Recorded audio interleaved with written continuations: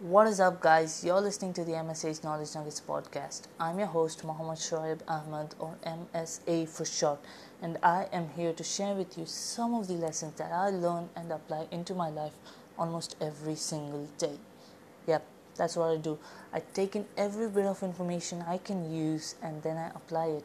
I put it into practice and then I share those results so you know that I'm practicing what I preach. I'm not just all talk, I am a man of action. Now, today's podcast is all about something that I've learned through experience, and had I learned it sooner, I would have avoided a major mistake that cost me a lot of money. Now, it wouldn't be a huge amount of money in the eyes of an adult who is working and who goes to a job, but to a 20-year-old unemployed college student, it is definitely humongous. And I just got rid of that debt a month ago, so I know what I'm talking about. It is huge. In the eyes of college student, it is huge, yeah. Now, today's podcast is about learning to say no. We've all faced some situation in our lives where we didn't necessarily want to do a task or a project or some other shit that we didn't want to do, but nevertheless we did it because we owed it to someone. We've all done it, guys. Either to sound cool or sound respectable in front of society, or just to save face in front of your friends. We've all done it, guys. And most often than not, it has not ended well. Either we don't do the job well, which makes the person we were going to do it for end up being unhappy, making us end up being unhappy, or we do it pretty well, but it wasn't what we wanted to do in the first place, because what we wanted to do had been aligned with our goals, and owing this to someone, we didn't want to do it, but we had to do it because we owed it to him or her. And because we didn't want to do it in the first place, we end up being unhappy. Either way, the result is the same. We end up being unhappy, and trust me, no one in this world wants to be unhappy. I didn't notice this up until the start of 2019. That's simply because I was putting other people's needs above mine just because I wanted them to like me.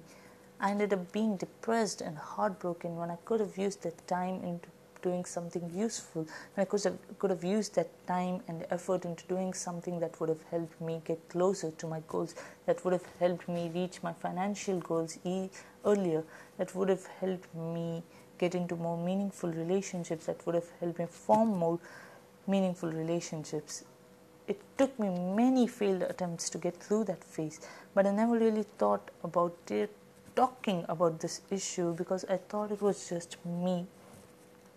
That is, until I found this book called How to Say No When You Feel You Ought to Say Yes by I don't even know the author's name. It's actually Vera Payfer. I don't know how you pronounce that. It's an English name. I'm just going to spell it out for you. VERA space PEIFFER. It's Vera Payfer. I hope it's Vera Payfer. If you're listening to this, Vera Payfer, I'm really sorry if I've pronounced your name wrong, but I'm just going to go with Vera Payfer. Go Google her. This is an amazing, amazing book. I've not completely finished the book yet, but I've started reading it, and so far as I've read, I've found this book really, really good. Now, coming back to our story, I didn't know other people face this issue. I thought it was just me, and so I picked up this book and I read it.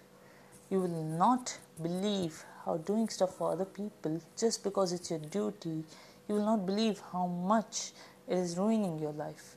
You may think to yourself, Raj asked me to quit the football team. I must do it because he lent me $100 a couple of months ago.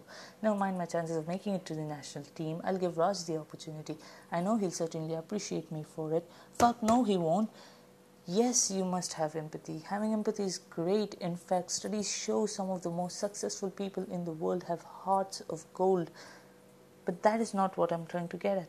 What I'm trying to say is you must realize that there are going to be times when you must stand up for yourself, when you must say no to certain things because you know they will hinder your progress, you know they will just slow you down. These things will slow you down in certain ways that you may never be able to get back to your old self again. Now, coming back to Raj, if he asks you for a favor and you know it's going to affect your goals, just say no. Talk him into something else. Speak in such a way that he is convinced that you cannot give this up for him, but leverage him something you are willing to give up. I'm a young man. I've been in this world only 20 years, man. And so there are people with far greater experience that can lay out more suitable examples that support my case, more suitable life studies. Go study their lives and you'll know what I'm speaking is true. If you go and ask your dad and your granddad, if you have a granddad, go and ask your parents about how doing something for someone has affected their lives, and you'll know what I'm speaking is true. There have been countless lives that have been ruined, laid to dust, hopes buried alive into the ground because they decided to do something someone else asked them to do, and they ended up doing anything, and they ended up not doing anything worthwhile for themselves. Think about it for a second. Think about all the times you decided to do something just because you wanted to save face in front of your friends and how it turned out for you. Now think about if you had listened to your inner monologue, if you had listened to your inner voice crying out to you to stop and get your shit together and then go help someone in need. Help yourself first and then help someone in need. How would that have turned out? The difference between successful people and super successful people is that super successful people say no to almost everything. That's one of my favorite quotes from Warren Buffett, and I want you to think about it real hard.